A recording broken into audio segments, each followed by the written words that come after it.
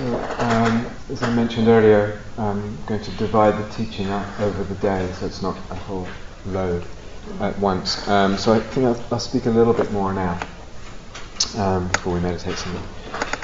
Let's pick up a little bit where we left off. So, in the critic is quite familiar territory, and maybe even at least some of what I suggested earlier would be, as a possibility, would be familiar to some of you. And that way of sort of engaging in a dialogue with a person or figure in the psyche is somewhat familiar for some of you. But as I say, let's take it, explore further possibilities. So, still with the inner critic, in fact, this is some years ago now. A man was also on retreat at Gaia House and came in and was again reporting inner critic. And he says, it's like the voice just says, whatever I do, I'm never good enough. And there's always this judging. He says the usual stuff. He was quite used to it. And so we talked about different possibilities, and the possibility of exploring it, turning towards it, and engaging in relationship with this figure. So he went away and did that, and came back and reported that images of his parents came up. But then he said, actually, if I'm really honest, they look like my parents, but they're not my parents. And he said, my parents were much kinder than that. Now, again, we're not talking about denial. This person had, worked through stuff with their childhood, etc. These are, if you like to say, they're realities of the psyche. These images, or realities of those psychic realities, so to speak. At least in what I'm presenting today, we want to be very careful not to literalize. They look like that. They are not my parents in this case. So I'll say more about this non-literalizing and non-reducing. They are this. So not literalizing, not reducing, but actually engaging them as if they were people, as if they were persons with all that involves. And coupled with that, in the practice, and using his sensitivity, we talked about it, using his sensitivity to the emotional responses that were coming up for him in relationship to them as he meditated in this way. And there were mostly things like, I'm fed up with this and I'm angry in response to it. Working this way with the sense of respect, not literalizing, not reducing, sensitivity to the emotionality, what happened is these two figures opened up. It's like they split and became a whole cast of characters, a whole pantheon, a whole host of persons opened up. And I can't remember, and he sort of gave them all different names, if you like, and times, but all I remember is a few of them. And there was the good boy, I think he had a naughty boy, he had a frightened boy, he had a hero figure, and he had a bad guy who, interestingly, he thought at first was evil. So this is evil. And but then he said, actually looking again, no, it's not evil. It's more, and this is really important, it's more like an actor in a theatre. It's more like a style of existence. It's a style of personifying. It's not actually evil. That's quite important. Because sometimes, the reason I'm mentioning that is sometimes with this kind of work, a person worries about things like evil. I'll talk more about it this afternoon. So two things are really helpful. Two aspects. One is mindfulness. Mindfulness with an image. So what is it to engage an image mindfully? I'm aware of all the responses and all the feelings. So I'm aware. And secondly, seeing it as an image. This is an image, so it has a more poetic quality rather than a literal quality. I'm aware that this is, if you like, expressing something, as a poetic truth more than a literal truth. So mindfulness with the image and seeing image as image, both of those create a kind of safety when there can be sometimes some worry with this kind of area. But more than that, they do something really interesting. seeing image as image and mindfulness with the image, they empower these images, these persons of the psyche, in certain ways. They give them power and life. They vivify them. And they, at the same time, disempower them, so that we're not in danger of them being acted out unconsciously. So there's an empowerment, at the same time there's a kind of disempowerment. All that's coming through is the mindfulness and the awareness. This is image, it's poetry, it's not literal. Yeah? Now, what he found, and he did this over a little time, and what he found, and I would say what almost I would expect people to find, are a few things. The more persons there were in this inner theatre, if you want to call it that, the more persons there were, and the more alive they became, the less the inner critic. The more persons, less inner critic. There was a direct correspondence.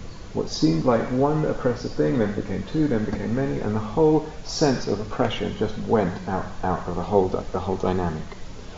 So I would expect that for a start. It's like when the self is conceived as singular, you'll get the inner critic.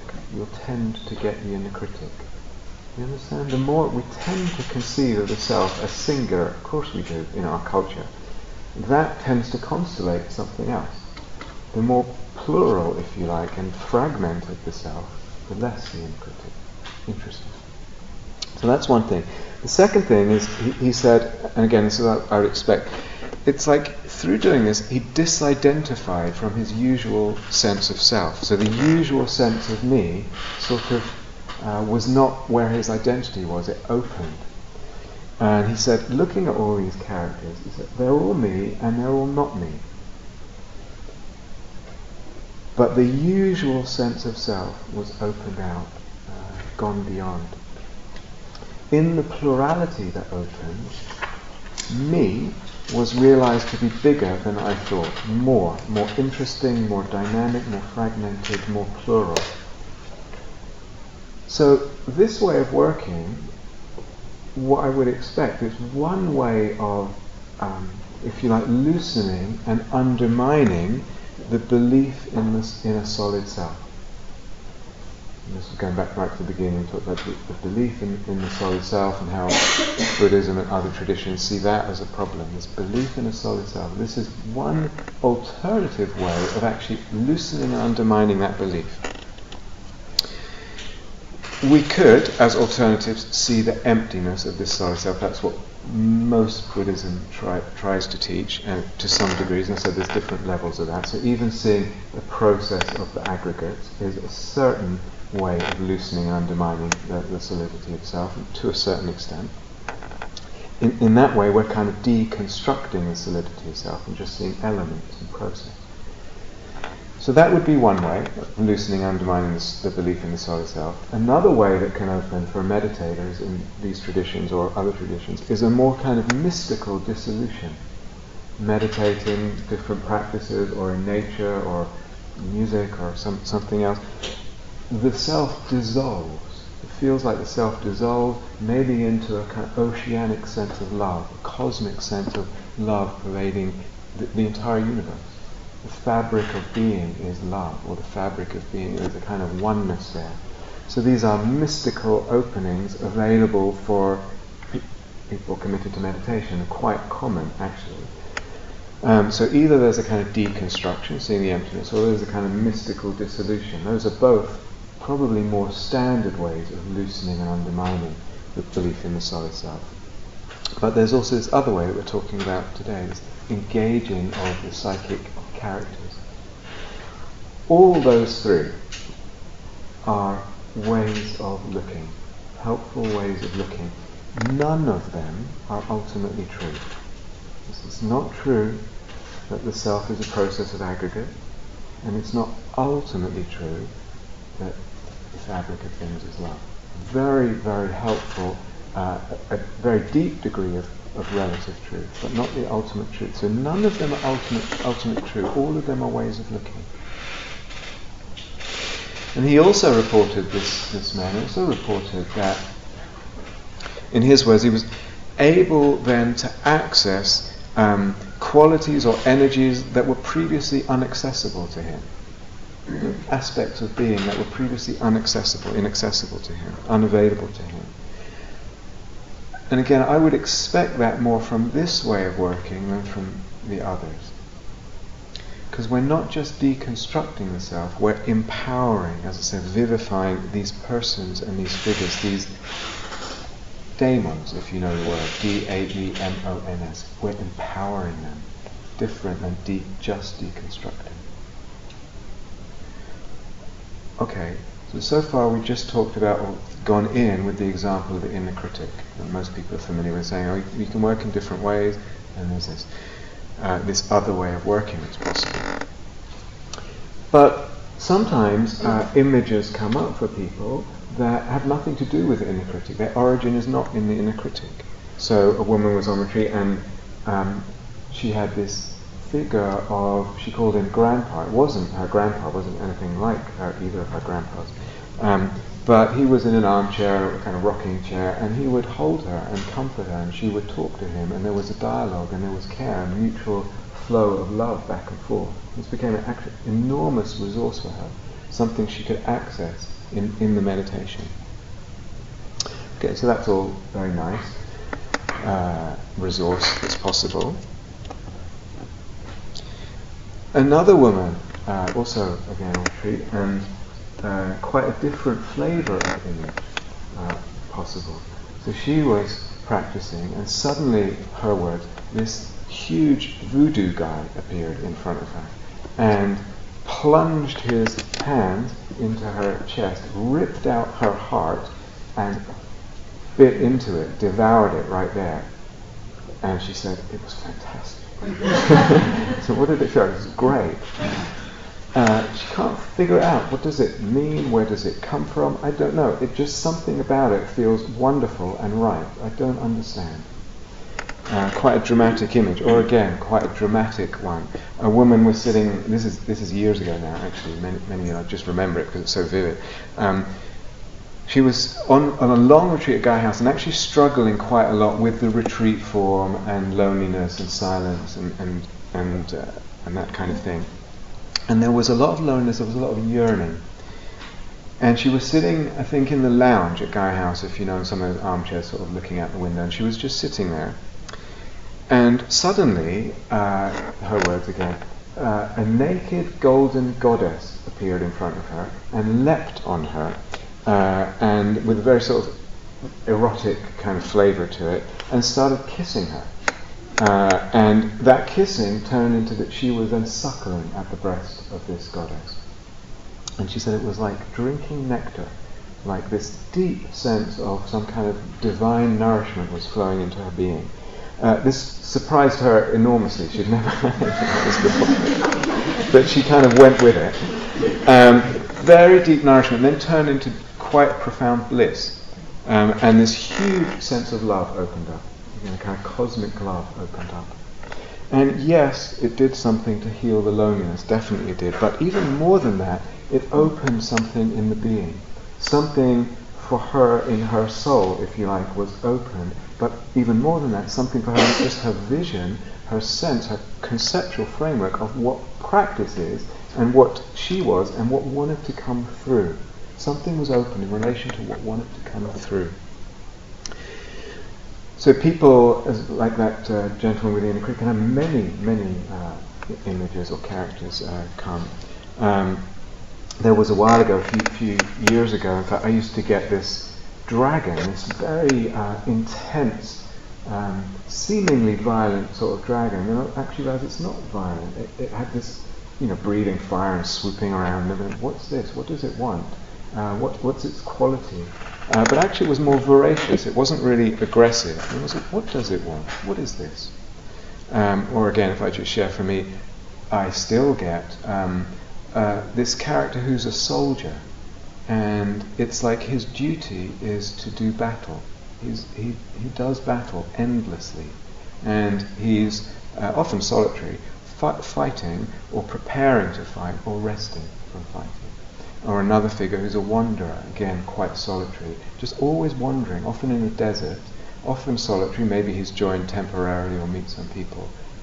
Where is he going? He's not really going anywhere. He's wandering. He's an outcast. He's on the edge.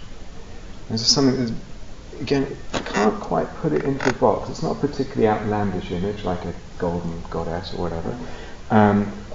But there's something that feels necessary. Something resonates in the being. It feels important somehow that one can't quite put it in a box or put one's finger on it.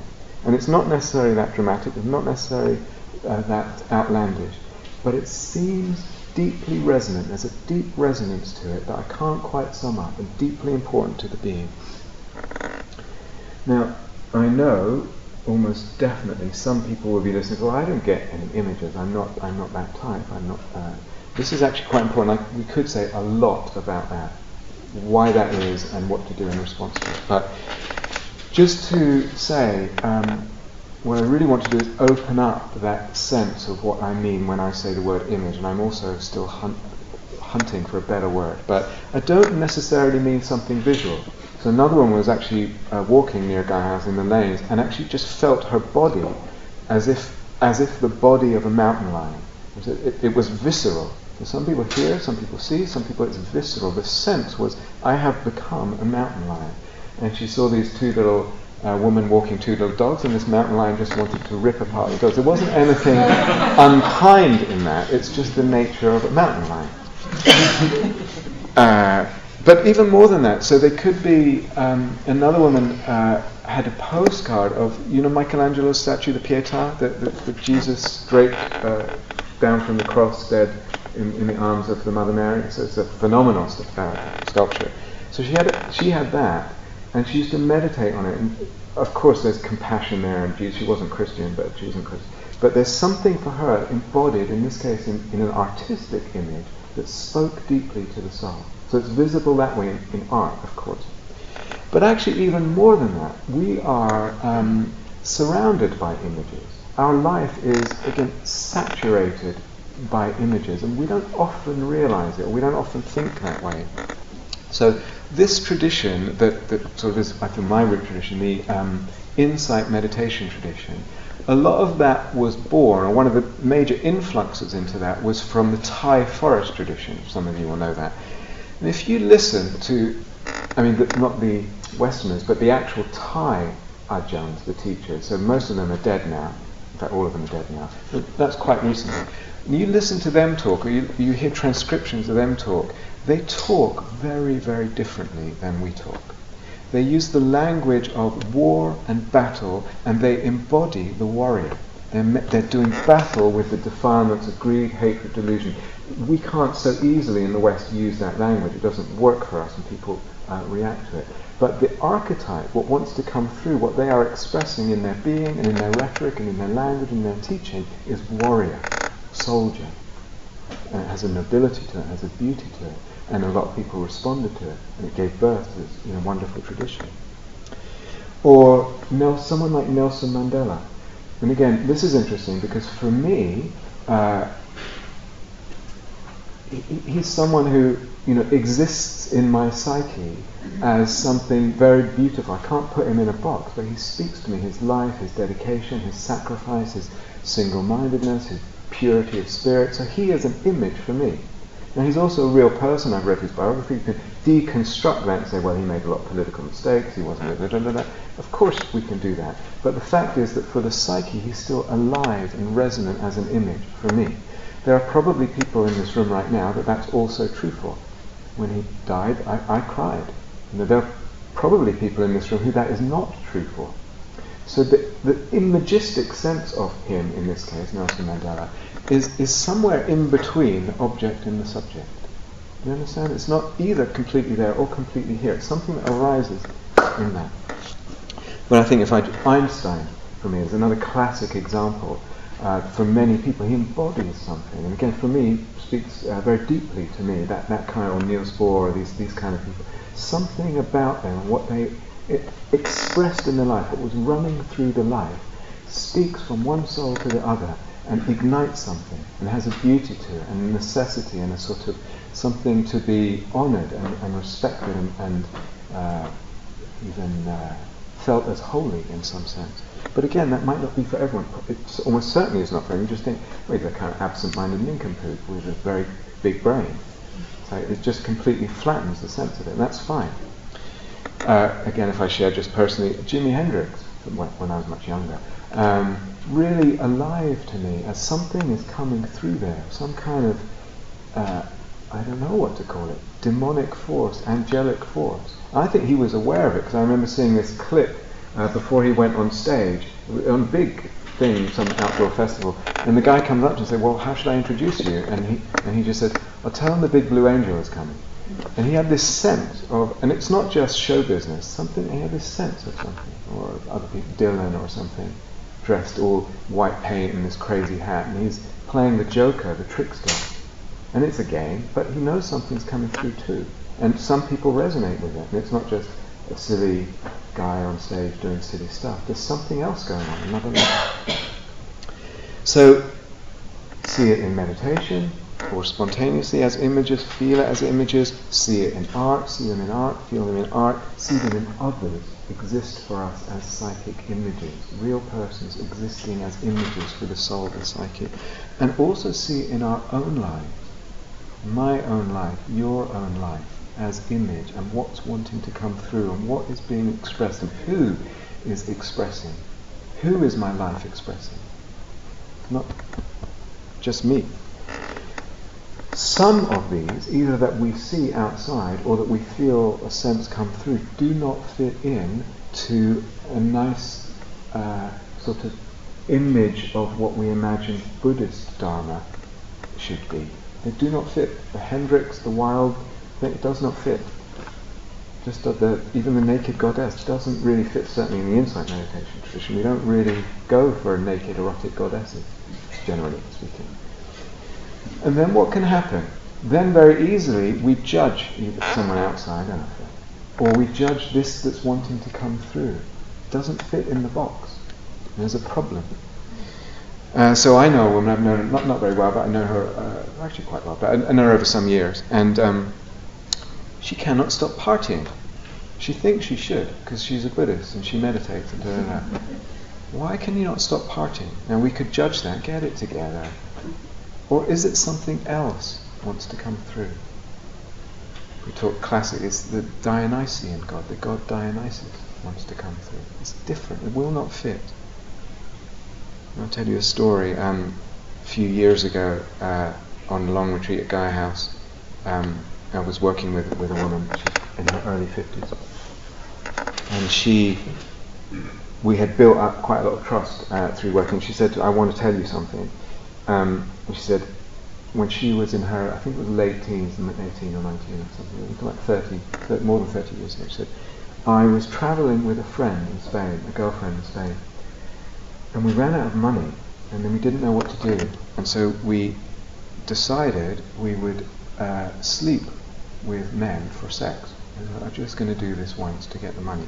And so they did it, but then they continued doing it. And then they were in Spain for actually, I think, some months, living in this way. And she said, and there was so much shame for her, and she was telling me this. This is decades later. This thread of shame had run through her life back from that period. And I was listening, and I'm listening. She's telling me the story, and she's telling me, and as she's speaking, I heard in the back of my sacred prostitute, and I thought, I cannot say that. I can't say that. But it was honestly what was coming for me.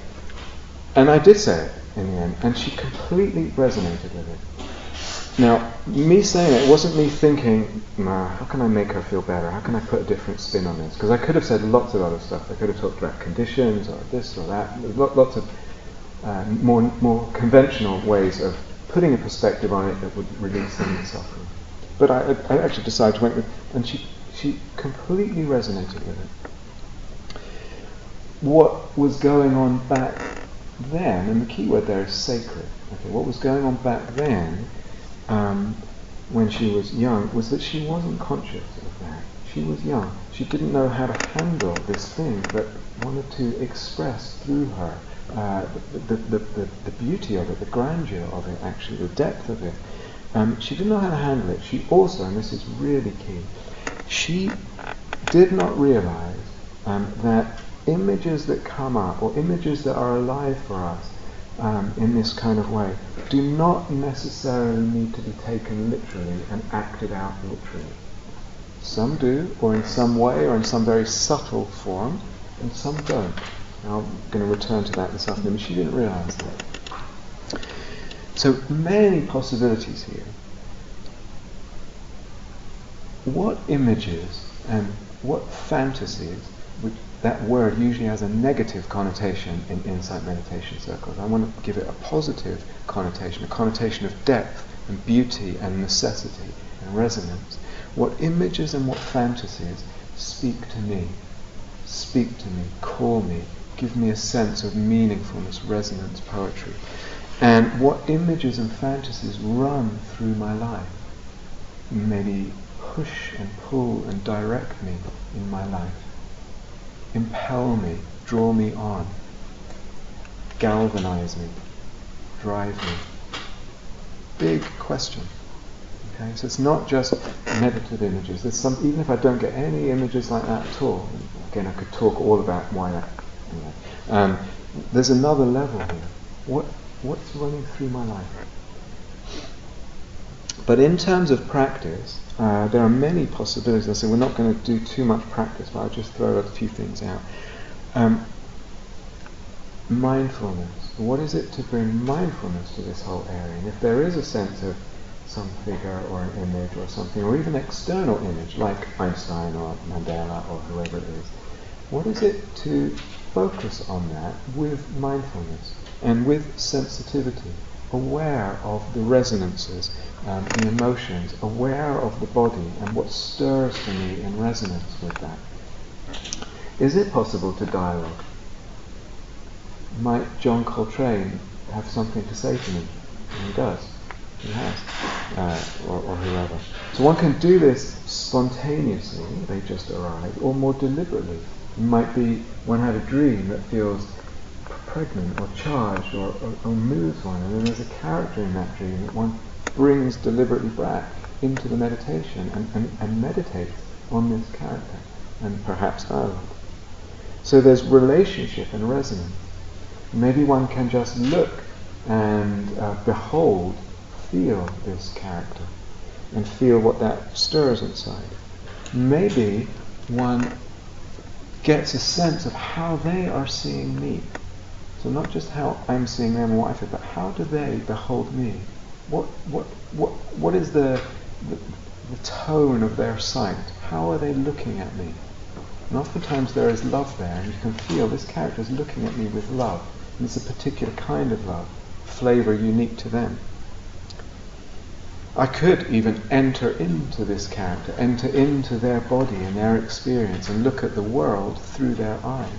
Feel what that feels like to almost become this character. All of this in meditation. I will say one thing about, so there's actually many possibilities, but what I've found, and I almost want to universalize it, I have a sense that it's universal, is when we are upset, when there's emotional upset, there's enough energy in that emotional upset to give birth to an image. So something you feel something I can't settle the mind, trying to concentrate, it's not working, or something's going on.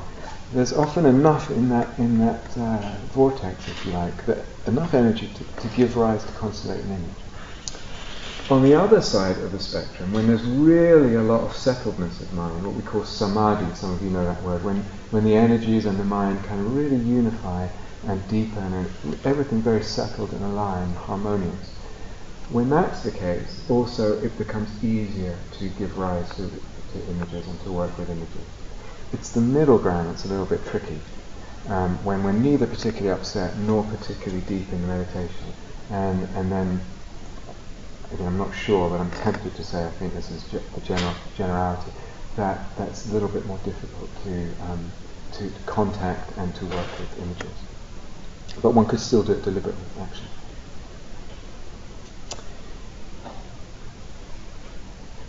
Okay, I think I'm going to stop there, actually, for now, and pick up again this afternoon. Let's see. Why don't we do a meditation? Let's sit together. Thank you for listening. To learn how you can support the teachers and Dharma Seed, please visit dharmaseed.org/donate.